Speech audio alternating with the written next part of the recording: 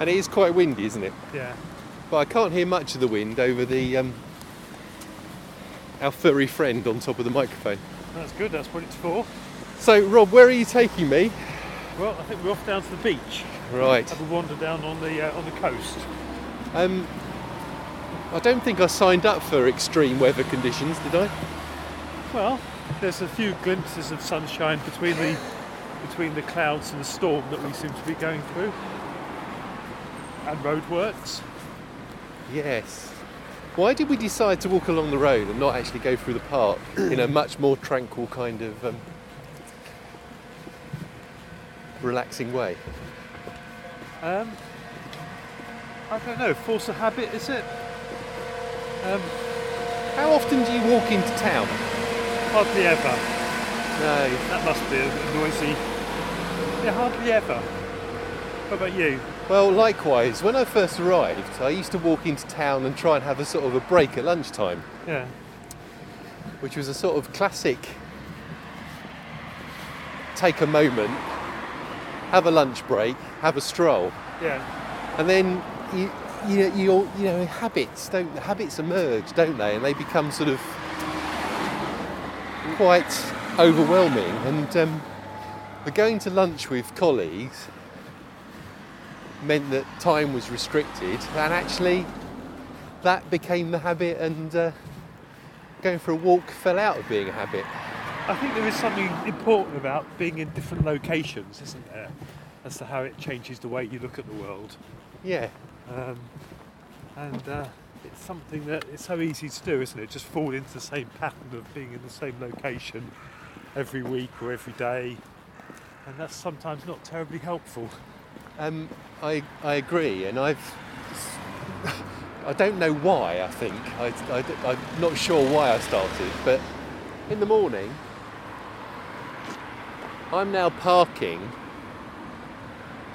in a place that makes me walk through the park in order to get to work. Well, I always walk through the park. I knew a few people did. Eh? I knew a few people did, but Yeah. I wasn't. It's my little dose of green every day. And I've had quite a good stroll through and seen all sorts of odd characters who are regular dog walkers or just regularly moving through the park, and I find it quite fascinating to... Oh, that's quite windy, isn't it? Fascinating to sort of second guess what they're up to and why they're there. Yeah, and if you walk through the park every day, you often see the same people and have a bit of a hello that emerges. I'm always struck by the number of blooming crows. It's like something out of an Alfred Hitchcock film. The crow gang in the car park I find very intimidating. Yeah. They're not, not ginormous, but they are big enough birds, aren't they? Yeah. Oh, right, so here we are, approaching the sea. Being a nautical person, the blood must be pumping now. I was supposed to do a powerboating thing on Sunday for a course, and we all met up down there because it was those classic moments where no one wanted to break cover and say we need to cancel this because it's too windy. Right. So no one took leadership until we're all down at the club, standing on the end of the slipway, looking at each other and wondering who was going to be the first to cave in. And not mention a Fastnet yacht race of 1987 or whatever. Exactly, and the wind speed was coming across Chichester Harbour at around about force 8. Oh. Occasionally a little bit more than that. And yes, it was decreasing a bit and the sea conditions were quite flat, but frankly, boat handling in those conditions, even the powerboat, are tricky things. So we, as I say, spent about 10 minutes on the end of the slipway and then ran for cover. Good idea.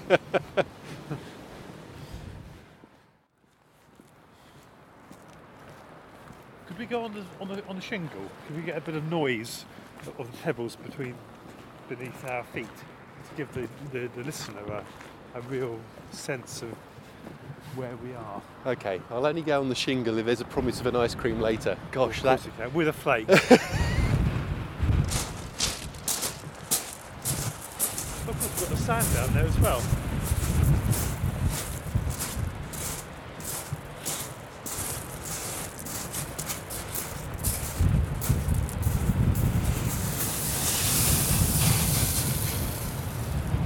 Well, I've never seen anyone so gracefully descend the gravel bank as that, Rob. That was beautifully done. And I'm going to be intrigued to see how you're going to get back up, actually. I will go down the slightly less severe bit.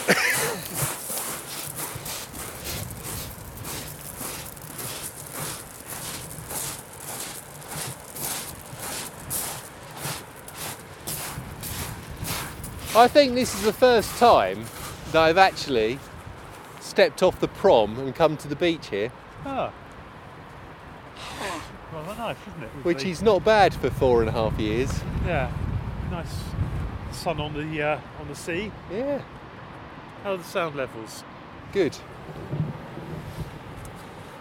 Now, what was the purpose of this episode? I can't remember, and of course we're moving and mobile, so we haven't got notes. Creativity. Was this the creativity, or was this breadcrumbs? Creativity. This was creativity for creativity for our students, in a sense, based on what we do and get them to do in the classroom. Yeah, Yeah. that type of thing, about the kind of things that we can the kind of things we can practically do, and in some respects that also then reflects on the creativity that we bring to it as well. Yeah. And why have you taken me on this little stroll down to the beach? So we're standing here on the beach in Bognor Regis. It's March, a bit windy, and it's actually quite a lovely day. For me, creativity, there's for me it's always a question where creativity happens. So when I did my PhD, I spent several years researching stuff, and working out things, and compiling lots and lots of evidence. But there came a point right at the end to answer the question, well, what does all this mean? And it was on a bicycle ride. I was 20 miles from home down a cycle path in the Sussex countryside, when the creativity, or the creative juices just came together, and it suddenly made sense to me. And I don't think we should think about creativity just being located in the classroom. So in some respects, that's why we're here. That's why we had a lovely walk down to the beach, and this is why we're standing here in a bit of a gale. Okay, well, shall we have a walk? Shall we take the headwind on and walk into the headwind and see where we end up? That's it. Should we move from the shingle onto the sand? Excellent. The tide's coming in, so I look forward to trying to extract you later out of the soft sand.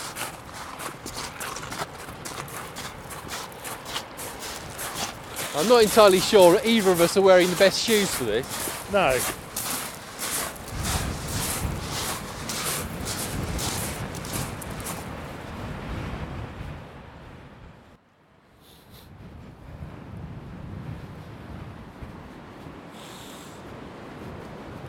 We stand behind a groin or something.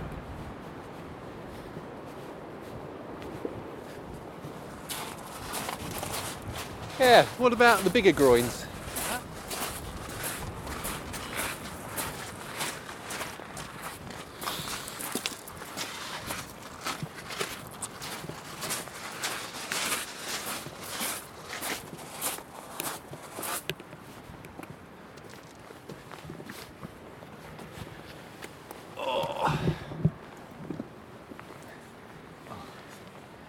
We've got our science sound effects. Sound effects are good.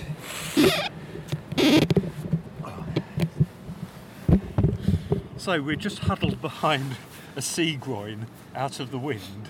I wish this radio had pictures, because I think a picture of the pair of us looking like some very strange English tourist group who are the only people on the beach will probably not help sell Bognor as a holiday destination, if I'm honest. But it still probably would entertain people in a sense. Yeah. So David, can I just ask you the question, where do you think creativity happens? Well, in years past, my initial response to that question would be the space between the ears, actually. That sort of 6-7 inch gap that we have between our ears is a fundamental, I think, or used to certainly think, place for creativity. But I think I'm being slightly disingenuous, because bearing in mind my sort of personal history and continuing, in some sense, practice in all sorts of things, it's about allowing that space between the ears connect with you as a whole, physically and from an activity point of view. So what do we do when we move about, wave our arms? What do we make? What do we allow our fingers to construct? And in many ways, I kind of see it as the space between the ears as a connection, a jigsaw piece that allows us to put together our kind of lived experience with creativity, really. So I've developed that thought, I think, and whilst the sort of foundations for creativity is, I think, very often a thing that happens in our minds, increasingly it needs to also have some kind of action and some kind of tangible physical thing, even if that's just a process or a participation, not necessarily an object. And I guess that's where I am at the moment. Yeah. So what are the implications for that in terms of the routines of higher education, of being located in a room? Well, I think we've spoken about before the room and the environment and the impact it has. And actually, it goes back to your point a second ago when we were being blown by that lovely 4-7 that's coming down off the land. It's not just about being in a classroom. It's not just about being in the physical environment we're forced in to some extent. So the implications are, I suppose, several, but the starting point would be, whereabouts do we deliver education? Where is the location? Yeah, quite. So David, what kind of thoughts have you been mulling over for this session about the sort of techniques and things that we can do? Well, at a practical level, I started to think about what I had been doing. I started to think about what I had been doing to challenge the whiteboard, PowerPoint presentation mentality. And there are those things that I would now call part of my practice. But I suppose I'm now more interested in thinking about what we can do outside of the room, and how do we develop our practice outside of the room. And I guess that's a result of you marching me down to the beach. Good. Have you ever brought your classes down to the beach? No, I'm thinking about that as we're sitting here, because in an hour or so's time I'm with my ethics group, and it's dawning on me how useful it would be to create a different way of thinking and a different way of the students relating to each other if we were to do that. And it's strange because we've got the sort of infrastructure of the slide projectors and the whiteboards and all the other paraphernalia, and although that's very, very helpful, it seems to be an impediment to actually thinking in a more creative way as to the location and the sort of delicate empiricism, as I think Goethe said, or whoever said, about how we experience and understand our environment and how that relates to how we learn and develop. And it is an impediment, isn't it? I think that's a really good word. I sometimes think, what is driving what I'm doing? Is the flip chart marker pen and the post-it note driving what I'm doing, or is the concept or the idea driving what I'm doing? Yeah. And I fear that most of the time it is the mechanics, it is the tools, it is the paraphernalia around us that is dictating the mode of operation, the mode of delivery. I'm not sure those are the right words, but I hope you get a sense of what I mean. And I guess that connects a little bit to our conversation we were having much earlier about the use of a particular piece of software. Who is driving what we're doing? Is it is it the teaching team, or is it the and I mean this respectfully, the facilities people, the estates people, the IT people? Who's driving the bus, as it were? And when we were walking down here, when I was sort of dragging you down to the beach, you made the comment about not coming down here very often, or taking different routes to a different location. And there's something about the journey itself, about how you take a different path and a different way of getting somewhere. We experience the world in a slightly different way that we hadn't made those connections before. And I think that's very useful. So the idea of even taking the students for a walk and to encourage them to discuss with each other other people that they wouldn't normally talk to is extremely useful. Yeah, I think it would be. And it's one of those moments where I think, well, actually, I just think we need to do it and worry about the sort of practical issues around that later, maybe ask forgiveness, as it were. Yeah. Although trying it with a small group might be better than a big caravan, because if there's an issue, one of us might be summoned to the glorious leadership for a talking to. But if there's an opportunity with a smaller group of 5 or 6, 7 or 8 students, then actually why not? And perhaps we should start as a teaching team. Yeah. To actually start talking about our teaching practice on a walk.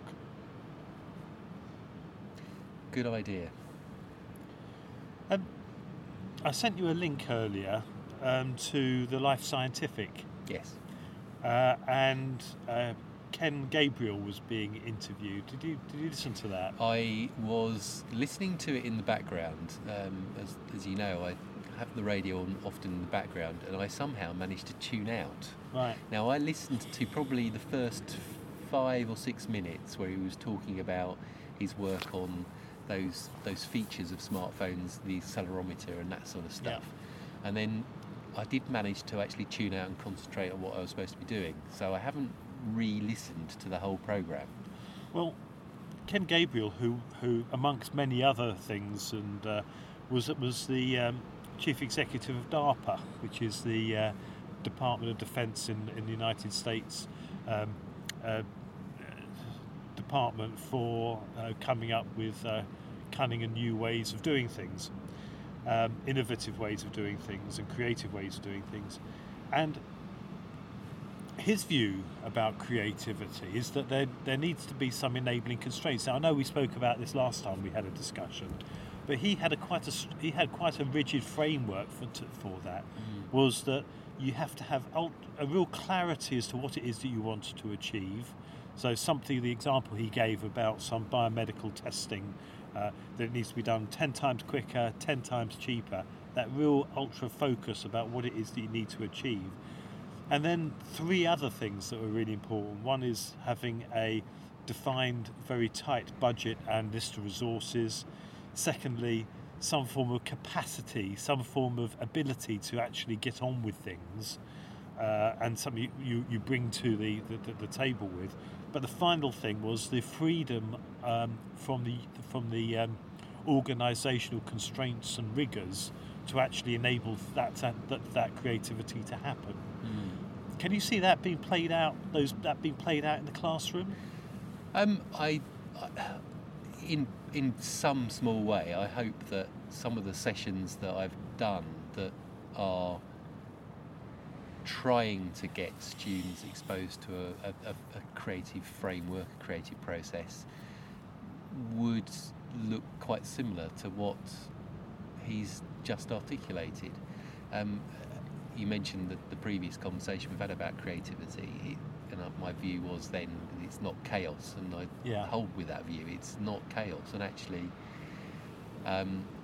the framework can be all things to all people, but having some kind of start and end, and the parameters around that, the boundaries, the touch lines, etc. I think are important, and I can see how that can relate to a classroom activity.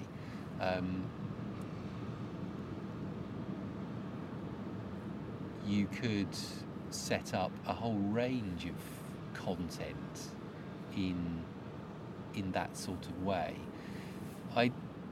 From what you've just relayed, it sounds very much like he has a similar view to what people it's not really ever taken off in the UK, but this notion of design thinking.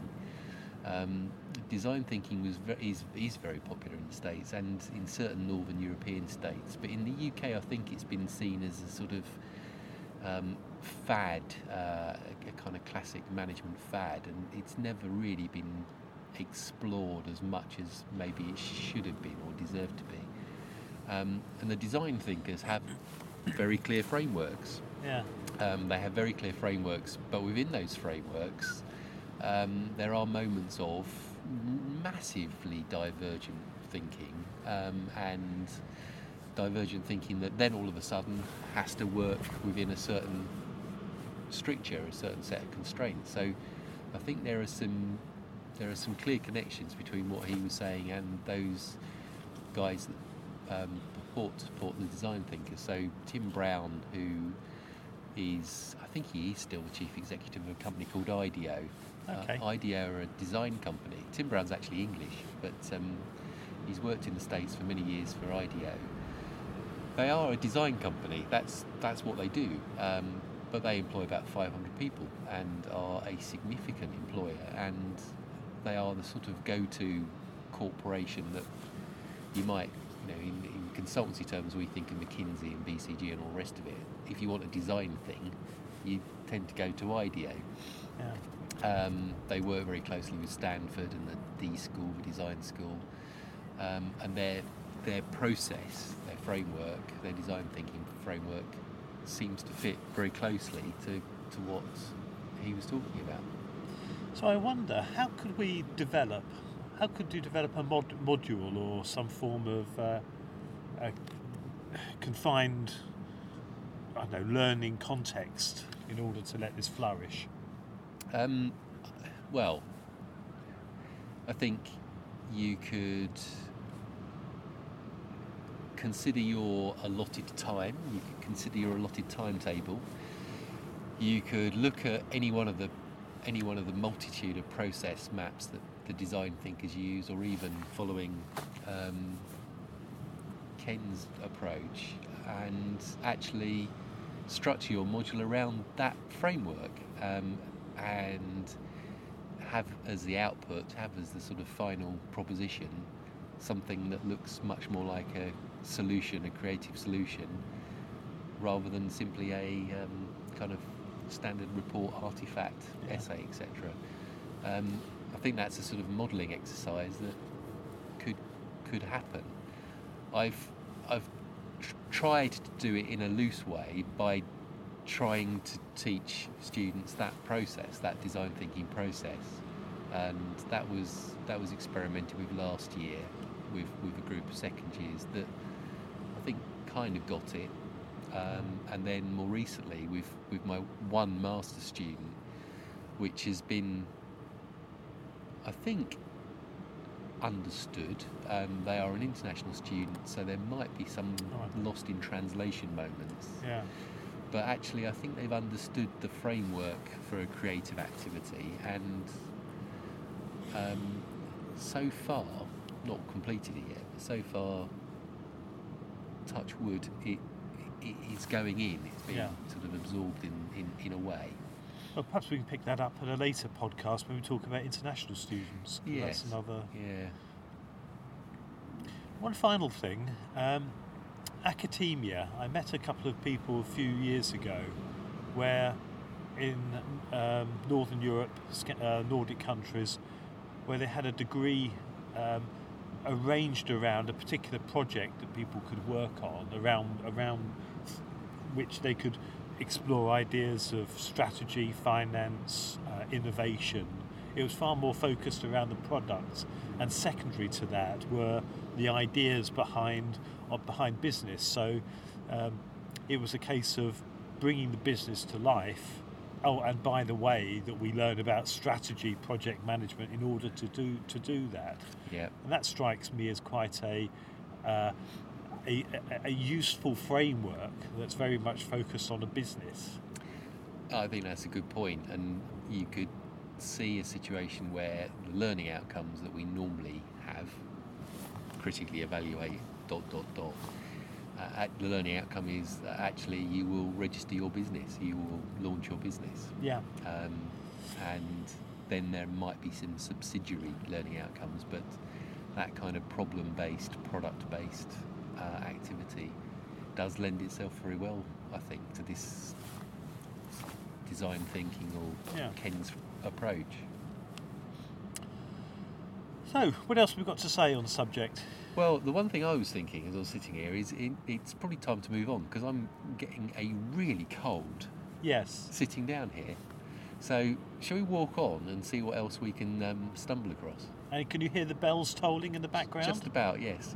It's the bell was tolled, so it's time to walk. Okay, let's do some walking then.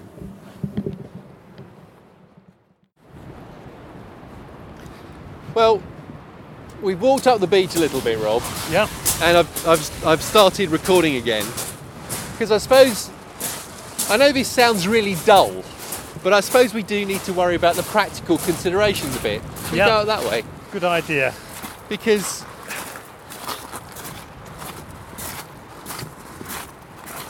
having sort of expounded the idea of bringing people down on walks and things, the notion of bringing 20 undergraduates down, yes, I think would worry me slightly. Yeah, particularly in a Force 8 gale that this is. Yeah. My flip chart paper wouldn't be the same again.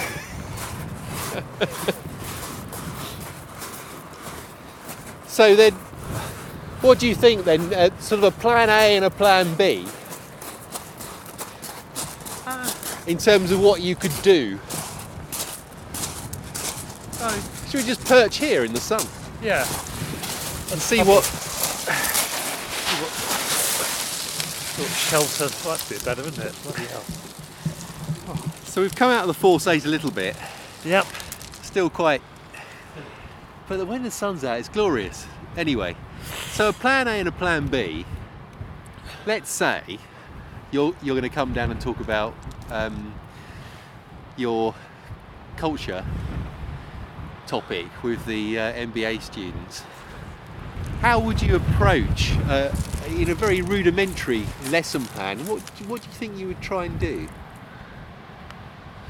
Well, if you bring them all down here, I suppose on the one hand it gives them the opportunity to reflect on being somewhere different, being somewhere very different from the classroom, but also from their place of work. Yeah. And there's also an opportunity to actually notice what it is that is different. So, you know, there is the smell of the sea, there is the sort of wind going through your hair, there is the different sights, the different sort of on all senses it feels very, very different. So in that context, what is it and how do we notice our work differently? So, you know, I've got a research interest in reflexivity and how we think about what it is that we're doing. So a different location like this is a great opportunity to do that. And there's something also interesting about being creative with the resources and the materials that you have. Yep. So if you are drawn to, you know, the materials that you have around you, you know, what have we got here that you could use as being creative with? Well, good question. And basically I'm cheating because I do this when I'm teaching kids to sail, is we would use the sand. The sand is our whiteboard, and our stones are our markers and our objects and our things we can use to represent all sorts of things, boats in that context or in organisations in this business school context. So changing that material, changing what's in the toolbox from the post-it note and the flip chart or the whiteboard, that gives us that practical opportunity, doesn't it? Yes, yeah, absolutely. There's looking out towards the sea. There's a whole array. There's the lovely sandy beaches on which to practice. And how is your reading of the tide tables, Rob? Because I reckon in about 2 hours' time there ain't going to be much sand left. Right. Well, you know the tide tables better than I do. And I'm relying on you to keep me safe. I'm not doing the risk assessment for this. Yeah. You're going to have to learn. I think it's a good developmental opportunity for you. Good. As long as I don't have to wear a high visibility vest. I think I might insist on that. You at the beginning of the group with a high-vis vest and an umbrella, I think, would be the perfect image of that next session. Yes, taking off over the sea, I think, with an umbrella, this wind.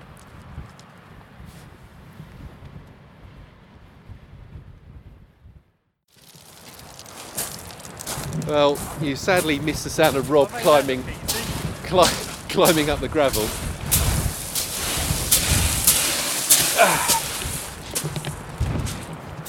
And back into the wind.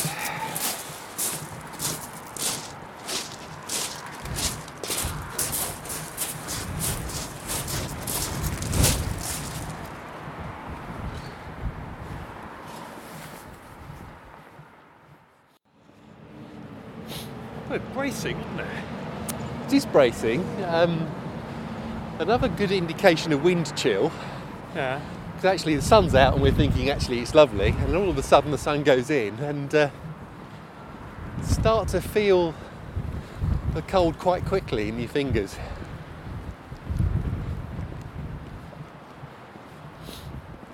I can't believe it. The bloody ice cream shop's closed. Oh. You won't be getting your 99 and flake then. It's another disappointed trip to the seaside for me, I'm afraid. That was my childhood, that was. Every year going to Eastbourne. I fear this might be turning into some kind of surreal mutual counselling system. Yeah, for therapy. Yeah. Well, as we pass the sadly closed fish and chips and ice cream centre, it might be worth picking up on what the next podcast is going to be. So if we head round here, yep, and I look longingly at the breakfast menu, what about hash browns, Rob? Yes. To say nothing of the black pudding and fried bread.